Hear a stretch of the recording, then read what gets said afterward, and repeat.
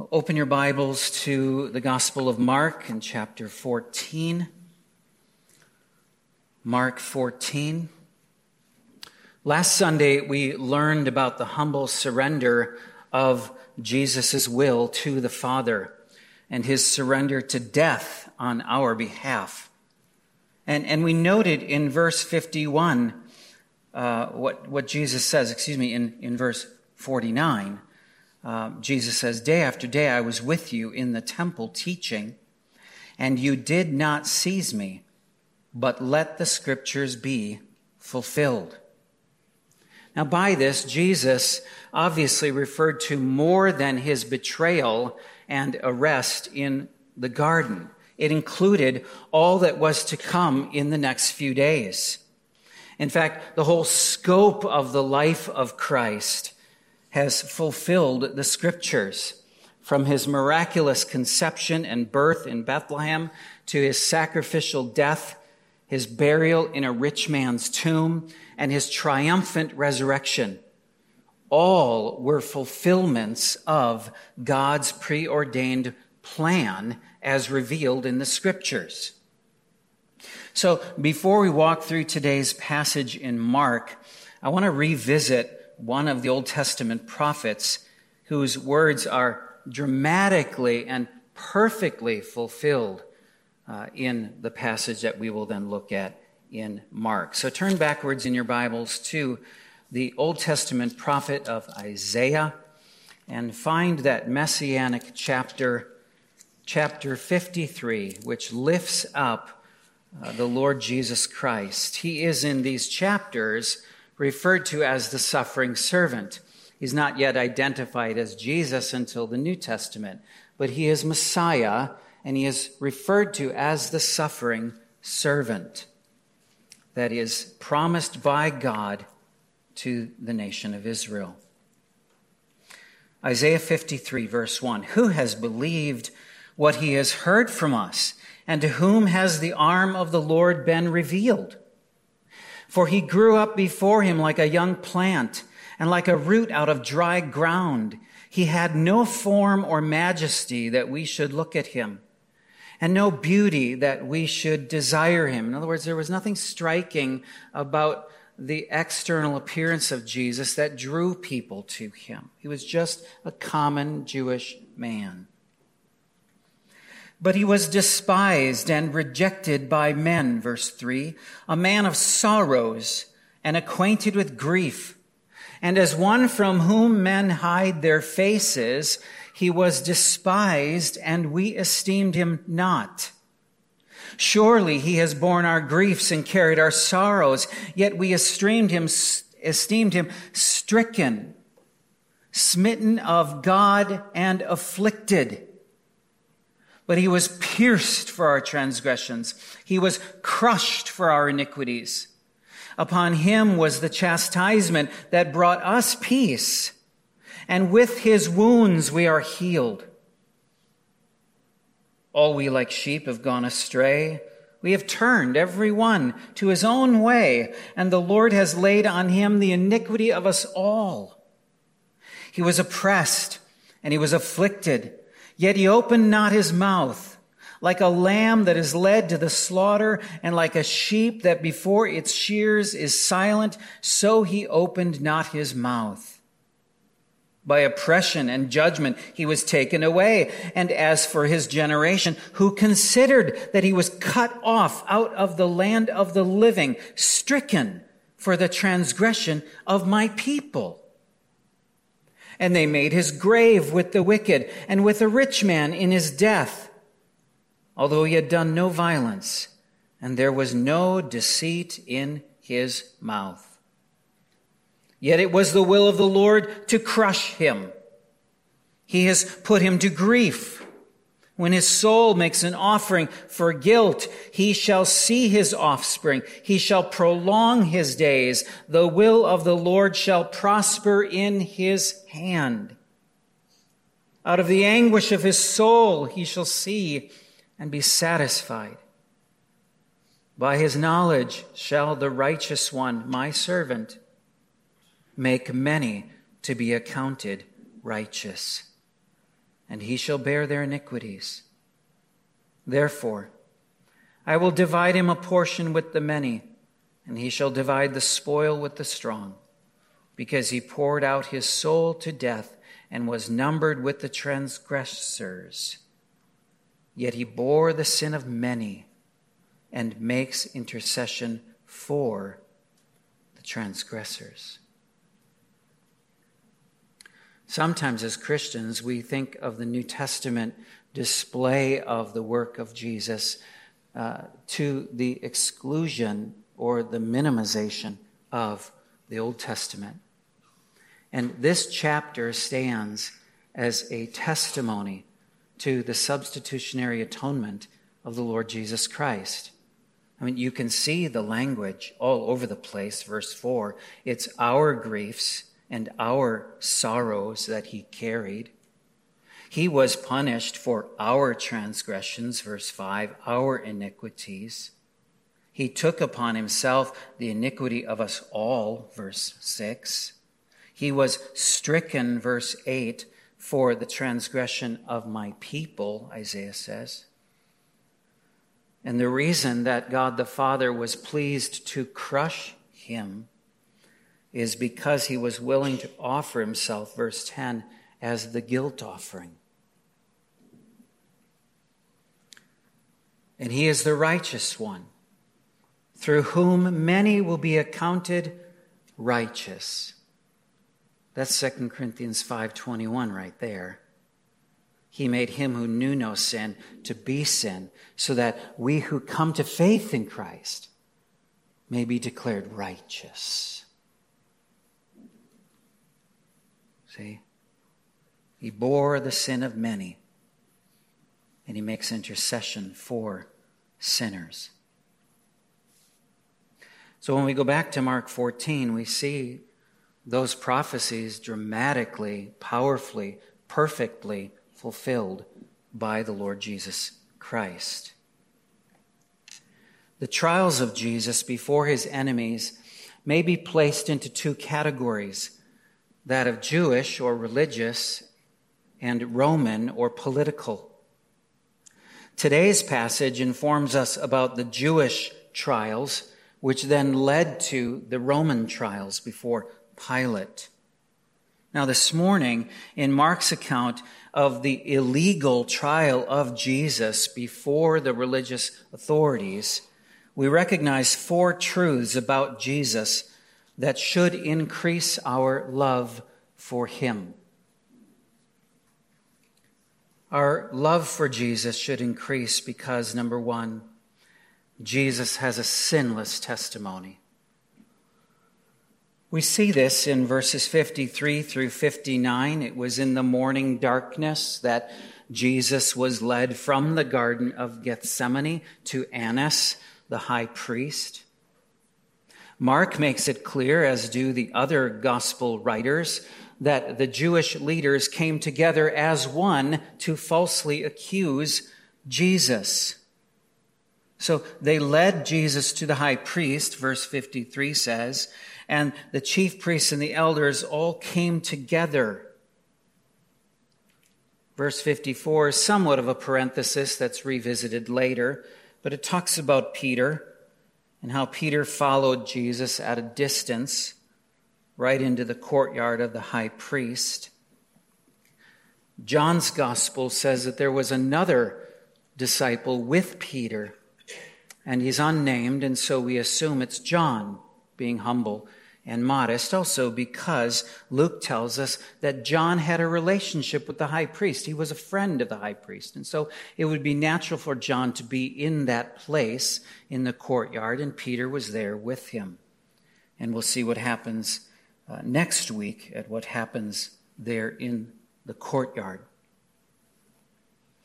And so it says then that the chief priests and the whole council, verse 55, were seeking testimony against Jesus to put him to death, but they found none. So nothing came of Annas's questioning, and so the leaders had to contrive a false testimony.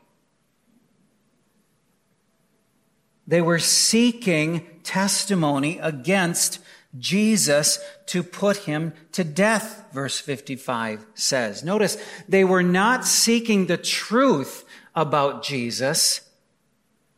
They had already hardened their hearts against him. They had already determined in their hearts to oppose him and to kill him. Now they were just trying to look like they could build a case against him. And so they found some actors to play the part of false witnesses. And it says here that they couldn't even get their act together with their witnesses. Some stood up and bore false witness in verse 57, saying, "We heard him say, 'I will destroy this temple that is made with hands, and in 3 days I will build it another, not made with hands.'" But that isn't what Jesus says in John 2. Jesus actually looks at them and says, "Destroy this temple. You destroy this temple, and I will raise it up," speaking of his body that would be destroyed and then raised up 3 days later. And it's obvious their testimony was false. They misquoted Jesus, and they couldn't even get their witnesses to tell the same story. And so verse 59 says, even about this, their testimony did not agree. And the reason their story didn't stick is because Jesus had done no wrong. He was fully innocent. He is the sinless Son of God. And this all took place in fulfillment of the Scriptures. Jesus is the sinless Savior and the righteous judge, as we read earlier in Isaiah 53, verse 11. Out of the anguish of his soul he shall see and be satisfied. By his knowledge shall the righteous one, my servant, will make many to be accounted righteous, and he shall bear their iniquities. Jesus is the sinless Savior, the sinless Son of God. There's a second truth about Jesus that should increase our love for him. That is that Jesus is the silent Lamb. He is the silent Lamb of God. Verse 60. And the high priest stood up in the midst and asked Jesus, "Have you no answers to make? What is it that these men testify against you?" But Jesus made no reply. He remained silent. Why did he make no reply? Because the leaders had already made up their minds. It was no use giving them the truth. There was no reason for him to defend himself, but instead he trusted himself to his heavenly Father, whom he knew would one day vindicate him. In fact, Peter later writes of Jesus in his first letter to persecuted Christians. He says, Jesus committed no sin, neither was deceit found in his mouth. When he was reviled, he did not revile in return. When he suffered, he did not threaten, but continued entrusting himself to him who judges righteously, justly. Jesus humbly surrendered to the will of God by becoming the sacrificial Lamb of God and stood there in silence against his enemies. Why? Because their hearts were so hardened that it wouldn't matter what he said, but more importantly, he had already so fully surrendered his will, as we saw in the Garden of Gethsemane last week, that he could now entrust himself to the Father. that the Father will take care of this. God will judge my enemies. And so he was able to withstand what was coming to him. And this all took place in fulfillment to the Scriptures. Jesus is the silent Lamb of God who takes away the sins of all who trust in him. Just as we read earlier in Isaiah 53 and verse 7, he was oppressed and he was afflicted, yet he opened not his mouth. Like a sheep that is silent before its shearers, so he opened not his mouth. This is the suffering servant of Isaiah 53, the one that we preach and the one that we pray that even Jewish people today would see, that their eyes would be open to see, even if they won't bother reading the New Testament, that they would read their Old Testament, that they would open to Isaiah 53, and God would so break down that wall and remove the veil from their eyes and cause them to see the glory of the suffering servant who came for them. He's the silent Lamb of God.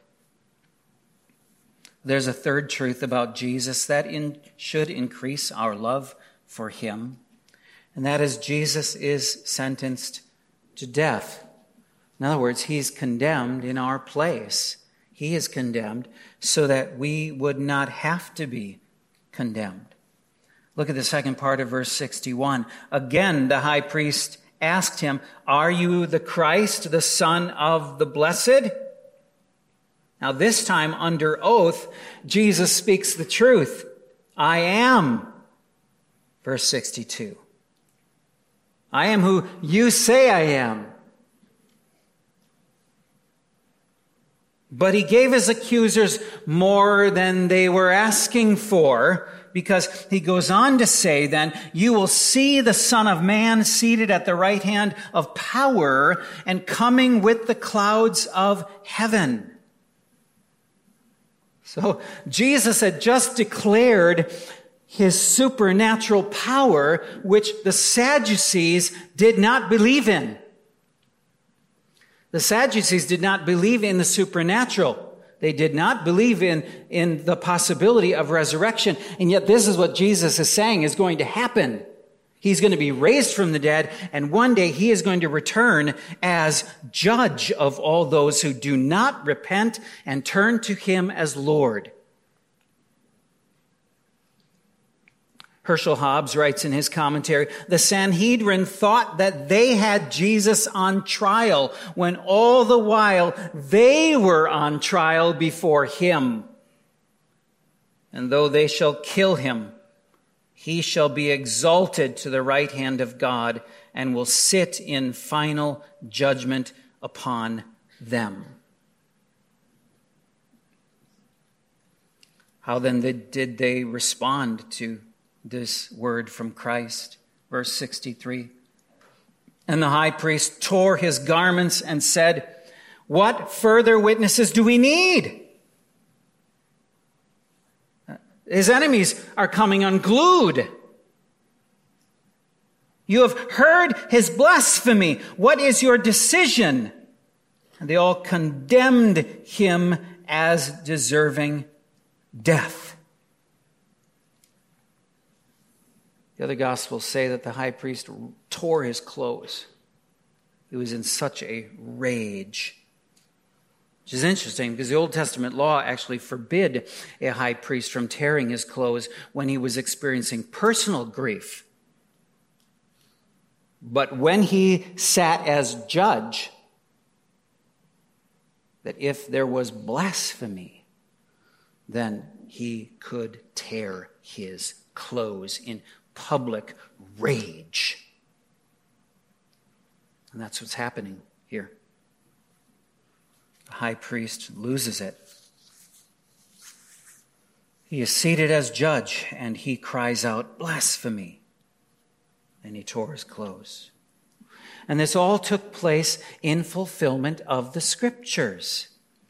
Jesus was sentenced to death as a criminal, though he had never done anything wrong. Just as we had read earlier in Isaiah 53, he was pierced for our transgressions. He was crushed for our iniquities. Upon him was the chastisement that brought us peace, and with his wounds we are healed. Isaiah is talking about spiritual healing of the soul. All we like sheep have gone astray. We have turned everyone to his own way, and the Lord has laid on him the iniquity of us all. By oppression and judgment he was taken away. And as for his generation, who considered that he was cut off out of the land of the living, stricken for the transgression of my people? Falsely accused and falsely sentenced as a criminal. For our sake. We are the criminals. We are those who have broken God's law. We are the ones who have tramped upon the law of God and sinned against him. And yet Jesus, the sinless, innocent one, he offered himself in the place of criminals. And he was sentenced to death. There's a fourth truth about Jesus that should increase our love for him. And that is that Jesus is shamed before all. Now, a mob mentality takes over as they respond to the high priest's rage. You see this in verse 65. And some began to spit on him and to cover his face and to strike him, saying to him, "Prophesy!" And the guards, that is the temple guards, received him with blows. In other words, they beat him. Now, we all know what it feels like to be ashamed. Right? And we know what it feels like to be shamed by others. I mean, because of our sin, we should be ashamed, right? We have offended our holy God, but Jesus was ashamed in our place. Oh, I hope that you get that this morning. Jesus was shamed for you and me. So when we come to him in simple childlike faith, he assumes our shame. Jesus assumes our shame, so much so that it says in Hebrews that Jesus welcomes us after the Father adopts us into his family. Jesus welcomes us as his siblings, and he is not ashamed of us. Oh, so often, even after we become Christians, we walk around with so much shame that hinders us from drawing near to God, hinders us from drawing near to one another, because there is this shield of shame. Jesus has destroyed that because he was shamed in our place. He endured the shame, Hebrews says. He willingly took it upon himself. And all of this took place in fulfillment to the Scriptures. Jesus is the Savior who assumes our shame as his own, though he has no reason to ever be ashamed.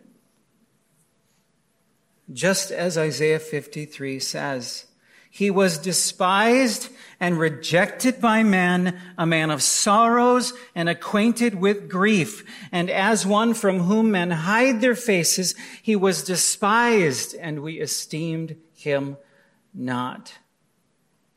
Surely he has borne our griefs. Surely he has carried our sorrows.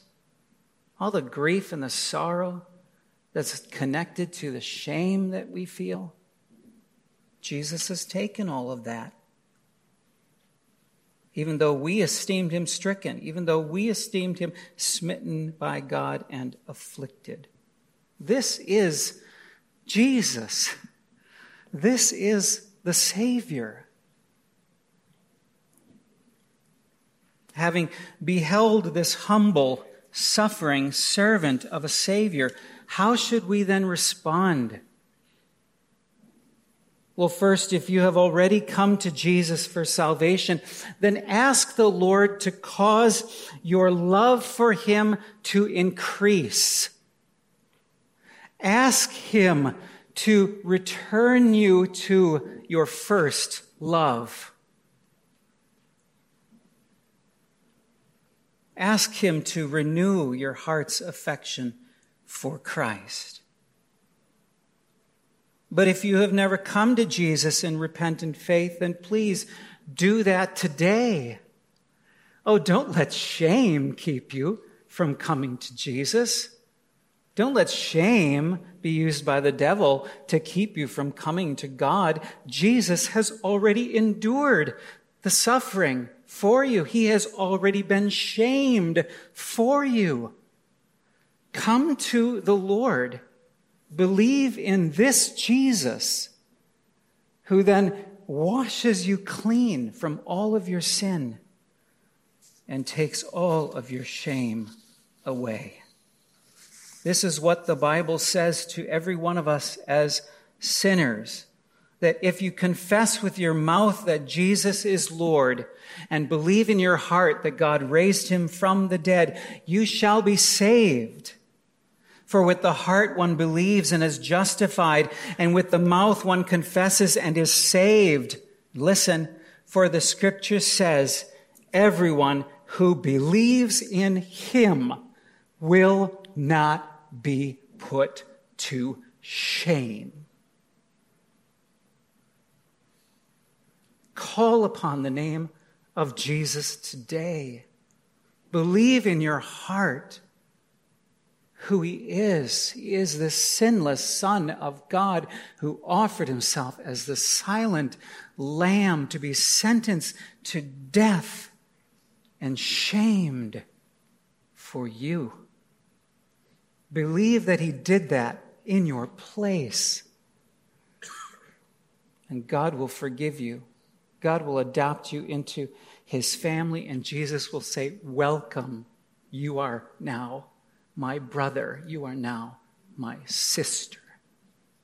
Oh, what a Savior. Oh, God, help us.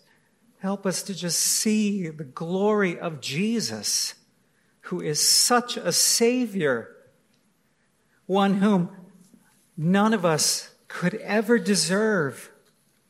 Oh, it is pure, pure, pure grace that any of us is accepted by you.